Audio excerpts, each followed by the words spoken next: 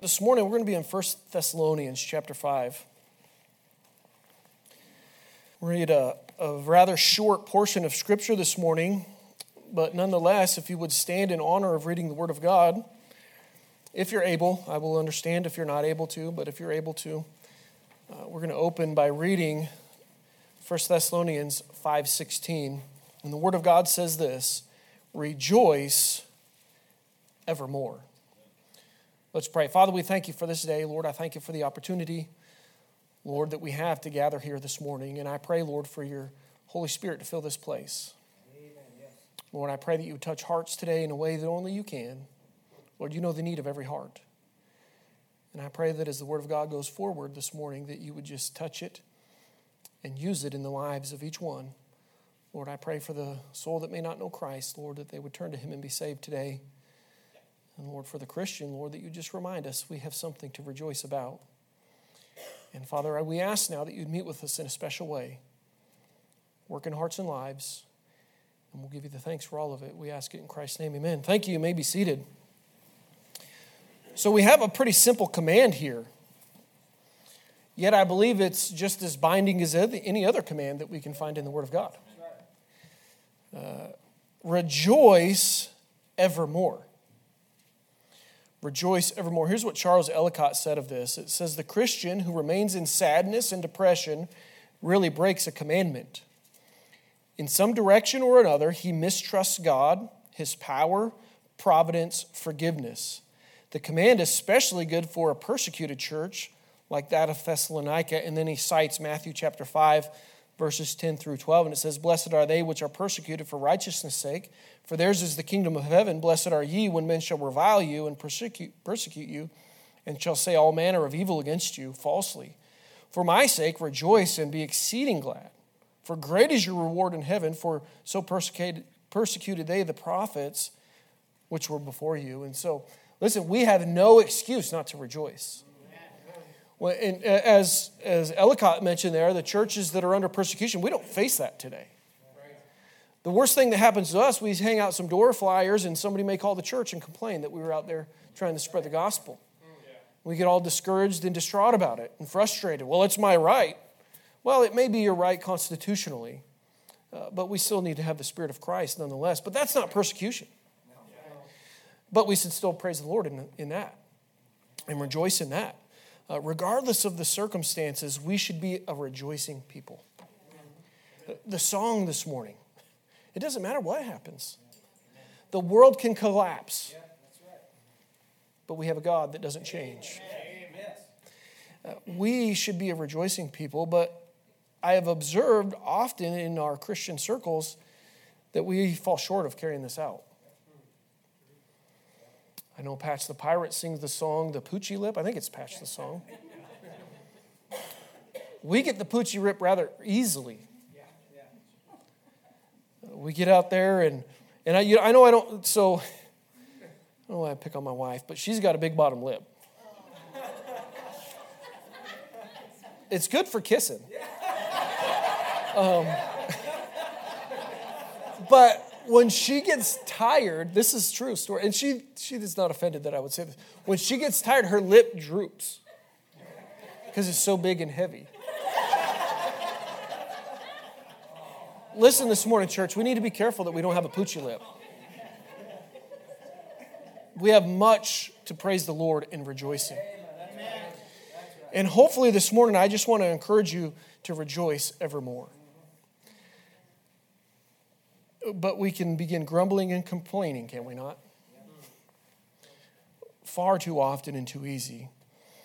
And the reality is this carries over into our worship service and the enthusiasm we have in church. We have a lack of enthusiasm in worship, boredom with the preaching, boredom with the singing of hymns. Lord, help us. Why is it that so many Christians seem to have no joy in their life? There could be many reasons and circumstances. I understand that there's seasons in life where we might be weeping or grieving. But overall, we should have a joy that is evident in our lives despite the circumstances. because we have a Savior. So I just want us all to be on the same page about defining or understanding joy, or this thought of rejoicing evermore. And so pray for me. There's a preacher, Bill Marshall. I don't know if any of you have heard of him. He's an old evangelist. Now he pastors in St. Joseph, Missouri. But he was saved out of a life of sin. And when he gets up preaching, he'd start to kind of stutter and stammer a little bit. And he's like, pray for me. I can try to get my 2 brain cells that are left back, But I found myself, I was looking at some study for Sunday school, and it kind of intermixes with this morning. And so I found myself in Sunday school I wasn't sure which part of my notes was it this or that. So pray for me that I can keep this straight. But as we look at this, but in the text here, rejoice here in the text is a word, it's kairo, and it has its primary verb meaning to be cheerful, calmly. It's a primary verb that has its meaning to be cheerful, calm, happy, or well off impersonally, especially in a salutation. Sometimes you see this, it's just translated hail. That would make sense there under that. But it talks about Godspeed, a greeting, but it says joyfully rejoice is the idea of this word. And then evermore, I thought this was interesting. Pentoda, I believe is how you would pronounce it, but it's an adverb meaning every when, at all times, always, evermore. And at the root truly means at all times and in all circumstances. And I'll back that up by reminding you of Philippians 4:4, rejoice in the Lord always. And again, I say rejoice. That word always is the same Greek word that's translated evermore here. So the idea is that we're rejoicing always in every circumstance, even in difficulties, even in challenges. And sometimes that can be, especially, you're right, brother. Amen. Why don't you come up here and preach for me? That's good. Especially in difficulties. We ought to be rejoicing. And it has these Greek words have a lot in common with when we look at the Greek word rejoice, but it has a lot in common with the word joy, obviously, which is chara. And that word chara for joy that we get has its root in rejoice, but it means cheerful, calm, delight, gladness, greatly joyful, fullness, according to Strong's. But I want you to understand this morning, and this is kind of where we're going to look at this morning. It's closely related to the word charis, I believe you pronounce it, which is the word grace in our Bible, and then charisma, the word gift in our Bible. And the man said this, it says, we might like to think that charis and charisma as that which produces joy, and chara as the response to a gift which is given. So the response might be rejoicing. Joy is the deep down sense of well-being, listen to this, that abides in the heart of the person who knows all is well between himself and the Lord. There's an old song that says this, happiness happens, but joy abides. Happiness happens, but joy abides. And so as we look at this relationship between the joy and the gift, we look at that word charis and charisma. I want you to understand that relationship. And we have or show joy in direct response to the value that we place on a gift received. The greater the value we put there, the greater we joy or rejoice in receiving it. You guys look dead today, so I'm going to give you a couple examples. If you get the gift of a penny, yeah, thanks, appreciate it, whatever, right? Someone gives you $100, well, that's a blessing, thank you. But when someone gives you $1 million, yep, yeah, here we, woo, right? You're going to get excited about that because we place a greater value on that. I think you guys are picking up what I'm putting down this morning. So I hope you can see how the response or emotion of joy is in direct proportion to the evaluation of the gift received. How we value that. So I want to apply that to the joy in the Christian life this morning, or the joy that we should have, understanding this great gift that we've received for those that are in Christ this morning. What has God given to us? It's probably easier to say, what has God not given us? Because his blessings are so great and abound. James 1:17, every good gift and every perfect gift is from above and cometh down from the Father of lights, with whom is no variableness, neither shadow of turning. Everything that's good in life comes from God. But listen, the most valuable gift is the gift of eternal life. For the wages of sin is death, but the gift of God is eternal life through Jesus Christ our Lord. This involves freedom from the condemnation of sin through the blood of Christ, but also it provides fellowship with God as we go through this life. That's a comfort, to be able to fellowship with God as we go through this life, and it gives us hope of everlasting life with God after this life. Talk about a good gift. That's worth more than $1 million, I would say. Far more. We can't put a value on it. And so should not this immense value of this gift cause us to rejoice and have joy overflowing in our lives? It absolutely should. Acts chapter 8, if you want to turn there, you can. But this is the account of the Ethiopian eunuch. You know what, I'll turn there. Acts chapter 8. We're going to look primarily at the verses 37 through 39 this morning. Acts is after John, for those struggling. Acts chapter 8. But verse 37 through 39, the Word of God says this, and Philip said, if thou believest with all thine heart, thou mayest. And he answered and said, I believe that Jesus Christ is the Son of God.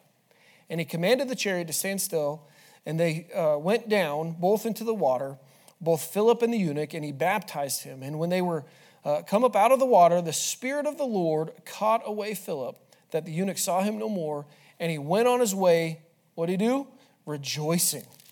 He understood what had taken place.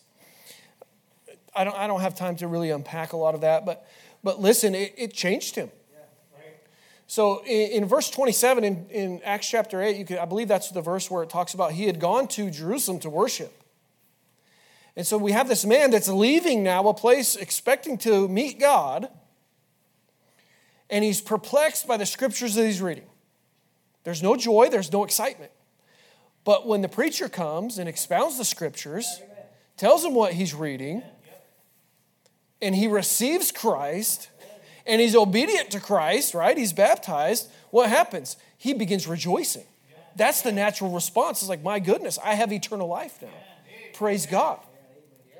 He's rejoicing in his salvation. Albert Barnes says this. It is the privilege of Christians to do this. Talking about rejoicing evermore. Not to certain periods and at distant intervals, but at all times. They may rejoice that there is a God and Savior. They may rejoice in the character, law, and government of God, in his promises and in communion with him. The Christian, therefore, may be and should be always a happy man. If everything else changes, yet the Lord does not change. If the sources of all joy are dried up, yet this is not, and there is not a moment of Christian life in which he may not find joy in the character, law, and promises of God. Listen, God never changes. We should have joy continually. Amen. Christ died that we might have joy. Amen. Do you have joy in your life this morning? But as I mentioned this morning, oftentimes this isn't the case. Many believers possess this gift, but they don't respond in joy or rejoicing evermore. Perhaps it's because we do not appreciate the magnitude of our sin. We do not appreciate that sin had separated us from God. Isaiah 59, 1 and 2, behold, the Lord's hand is not shortened that it cannot save, neither is ear heavy that it cannot hear, but your iniquities have separated between you and your God, and your sins have hid his face from you, that he will not hear. Boy, do you remember where you were in separation from your God, the God? How we were condemned to spiritual death in hell, the lake of fire. For the wages of sin is death. That's your sin. The magnitude of your sin, sometimes we get the idea that we're a little better than we are. Perhaps we don't understand the magnitude of this because we take on a world's view of sin. It's not particularly that bad. It separates you from God. Not that big of a deal. It's only really a violation of my human relationships, and it can be fixed with, I'm sorry. No, it's much deeper and more grave than that. The wages of sin is death, condemnation. But instead, we need to look at it from God's point of view. For whosoever shall keep the whole law and yet offend in one point, he is guilty of all. You're no better than anyone else. We begin to compare about the seriousness of sin. Well, this person's done this and this person's done that. In God's eyes, you're guilty of it all. You've transgressed the law. You're separated from Him outside of Christ. Listen, and we know this sin affects everyone, for all have sinned and come short of the glory of God. There's not one in here that can say, not me. That's not applicable. Listen, your sin separated you from a holy and righteous God. And I don't think until we really understand the magnitude of our sin, we'll begin to appreciate that gift that we've received. It makes that gift so much more valuable. Do you appreciate what Christ has done? Yeah. The magnitude of the gift. Amen.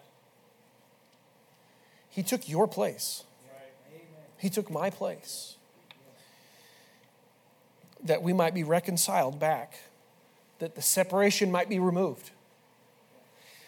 2 Corinthians 5, 18 and 19, and all things are of God, who hath reconciled us to Himself by Jesus Christ, and hath given to us the ministry of reconciliation, to wit, that God was in Christ, reconciled the world unto Himself, not imputing their trespasses unto them, and hath committed unto us the word of reconciliation. Not imputing their trespasses unto them. Do you understand what Christ did for you? He removed it. God doesn't account for those things any longer. That ought to get us excited. That's reason to rejoice just right there. In Christ, God has removed the ledger of sin in our life. What a blessing. What a gift. What an amazing gift. Listen, you're a new creature. Old things are passed away. All things are become new. This gift, and I can't even fully wrap that all up or unwrap that today, because it's so vast, and really it's really beyond our understanding entirely, I would think, or I would say. But the great gift of eternal life in Christ, why don't we understand this? And I don't know, sometimes we just don't think about it. Maybe we don't meditate upon what God has done for us and what He did in Christ. These things have I spoken unto you, that my joy might remain in you, and that your joy might be full. And these things write we unto you, that your joy may be full. John 15:11 and 1 John 1:4. John wrote it, Jesus spoke it, concerning the design to give us fullness of joy. Maybe Christians don't take the time to contemplate it. Jesus taught it. He had His apostles write it. It's there for us. I think if we really thought about it and contemplated about it, we would understand the gravity of our sin and the great magnitude of the gift. And it would cause us to rejoice. As I was watching, it's just funny, when you sit up here, you see people. And because you guys are in a crowd, you don't always feel like you stick out as much. Because you're surrounded, right? And you're just in the group. But up here, you can pick out faces and things, and you can pick out the lack of smiles and rejoicing when we sing about. And I'm not being rude this morning, because I get it. I've been in church before, and I'm from the West. We're pretty tame when it comes to rejoicing publicly. So this church, you got my wife and possibly Caleb, he spent quite a bit of time at Faith there. They can be my witness. The churches here are downright rowdy. The church services here are downright rowdy compared to where we're from. And I think we're pretty reserved. Listen, we have reason to rejoice. And there's no need to be embarrassed about it. It's hard for me. There will be times I'm sitting in my pew and my heart is just like pounding and just the Lord. And it's so good. I can't bring myself to do this.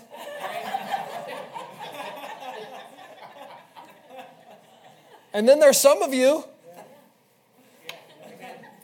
standing up, you shouting amen and praise the Lord, right? There's nothing wrong with that. Of all people, we have the reason to rejoice. Of all people. I just want to encourage you to rejoice in the Lord this morning. I think oftentimes we allow ourselves to be influenced by the world and its standards, such that we value material things over spiritual things. Those things that are just physical. Rejoicing over a job that we receive. Got a new job, praise God. Maybe a promotion at work or a raise. You get up and you get excited about that, but we don't get up and just get excited about the gift we have. Boy, I know I was excited when I got my wife. I know ladies are excited when they finally hook a dude. Sometimes you think people are more excited about that than they were their salvation. Do you believe that your salvation is worth more than that $1 million gift I mentioned in the introduction? Far more valuable. Nothing in this world can compare. But oftentimes we get so excited about those things. And listen, we ought to be excited about those things. God gives us those gifts, those blessings. I'm not saying not to rejoice in that, but what's the greatest thing to rejoice in? Where do we esteem the level of those gifts in life in compared to our salvation? We ought to rejoice that we have the opportunity just to be here today. There are people around the world that can't do what we're doing today. And here we are taking it for granted, sitting with a poochie lip in the pew. Listen, we're a blessed people. So I don't want you misunderstanding. I'm not suggesting we shouldn't rejoice in those material things. I believe God blesses us and gives us those things. And we need to be thankful for them. But if we are not as joyful over spiritual gifts, we need to retrain our thinking through the Word of God.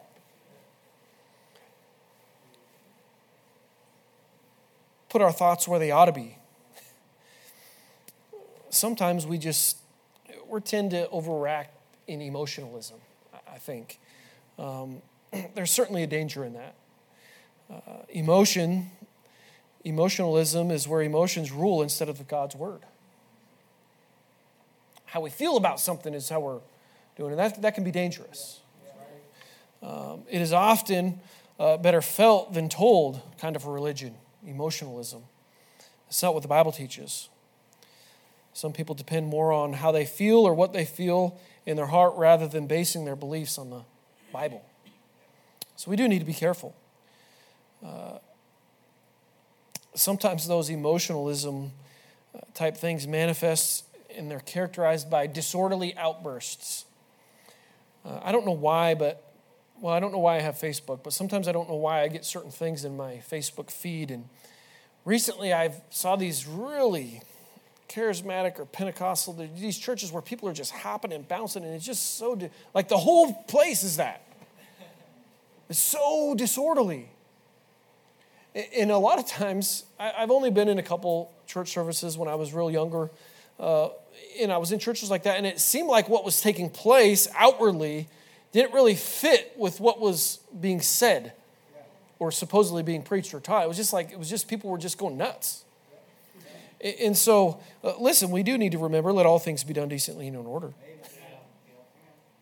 So sometimes those displays, they're pride, and I don't know what they are, honestly. I've never felt the need to do something so obnoxious. But there's dangers of the other extreme. Resorting to dead formalism. I may be guilty of this at times, where there's little or no emotion shown, whether it's in singing or offering an amen. I'm not kidding, man. You could go through a month of church services where we're from and not hear one.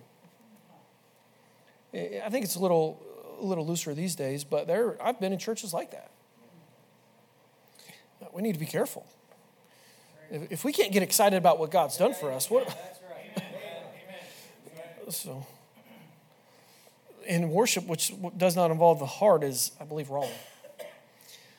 Ye hypocrites, well did Esaias prophesy of you, saying, this people draweth nigh unto me with their mouth, and honoreth me with their lips, but their heart is far from me.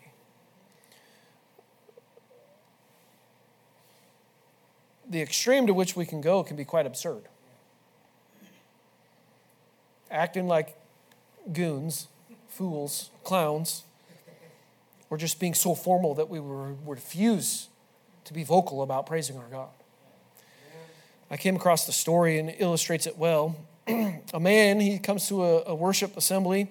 The preacher's up there eloquently preaching, like today, expressing God's love for us. And this visitor says, amen. And he draws several eyes. What's this guy doing? And the preacher goes on and he states, Jesus died for our sins that we could have forgiveness. And he says, hallelujah. And now this guy's starting to get some looks and some whispering in the crowd. It's like, what is this guy doing? And the preacher continues on. And he states that through Jesus we may have eternal life. And the man says, praise the Lord. And at this point, someone gets up and goes over and talks to the newcomer to inform him, we don't praise the Lord here. That's the wrong end of the spectrum. Well, if we're doing it decent and in order, that's the only guideline we have that I'm aware of. I believe it honors God to praise Him and rejoice with His people. And listen, as we get here in the congregation together and somebody's rejoicing and somebody's having a bad day, having a bad week, and they see their brother or sister rejoicing, it's an encouragement.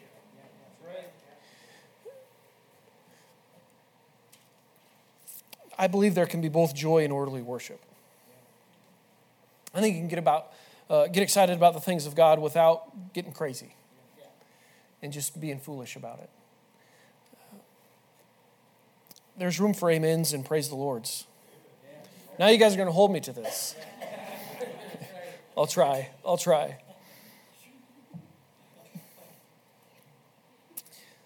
Here's a couple verses to remind you. Be glad then, ye children of Zion, and rejoice in the Lord your God, for He hath given you the former rain moderately, and He will cause to come down for you the former rain, and the latter rain in the first month.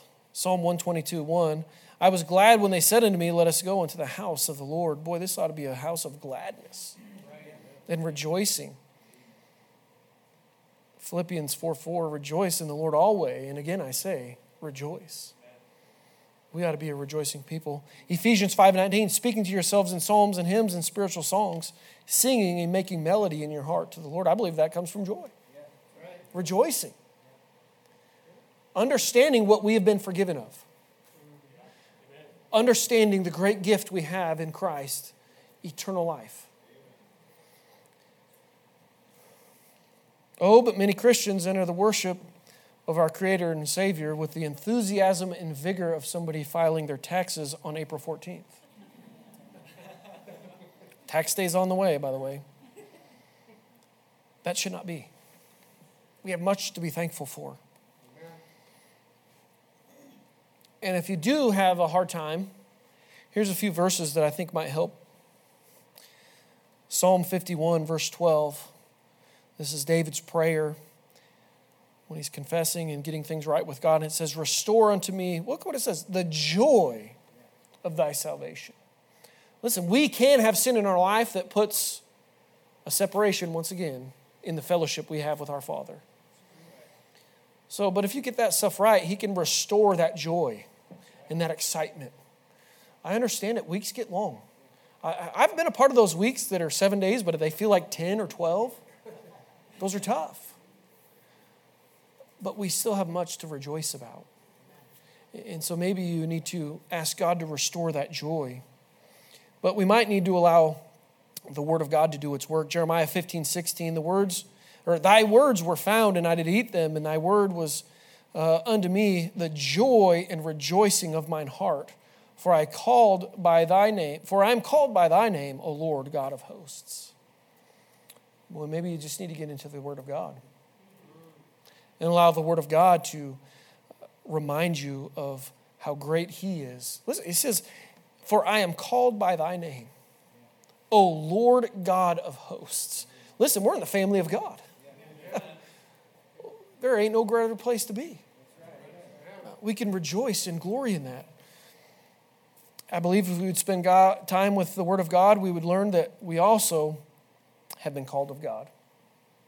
God loves you. You're a part of His family. We've been called out of sin and its consequences, called into a wonderful relationship with God in Jesus Christ, where we all can be made new.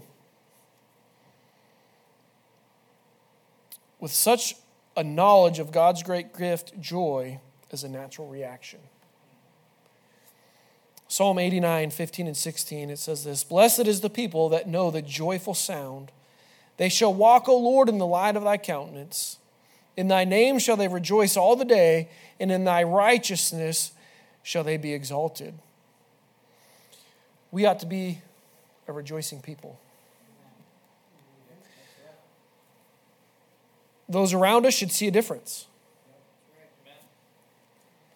There should be a difference in how we conduct ourselves in our community because of the great joy that we have in our salvation.